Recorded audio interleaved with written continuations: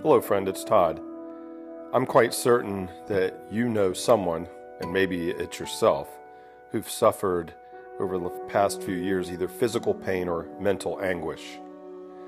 So today's prayer is for you.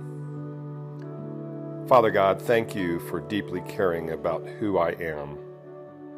I'm so grateful that one day you will take away all the pain and hardship I've experienced. But until then, I trust you and cling to you, and will place my hope in you. I bring you my pain right now and allow you to comfort me. Please take it from me. In Jesus' name, amen. From Scripture, Revelation chapter 21, verse 4.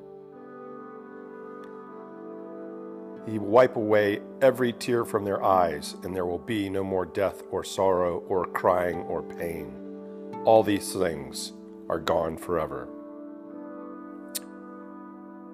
Who do you know that has been suffering? Or maybe it's you.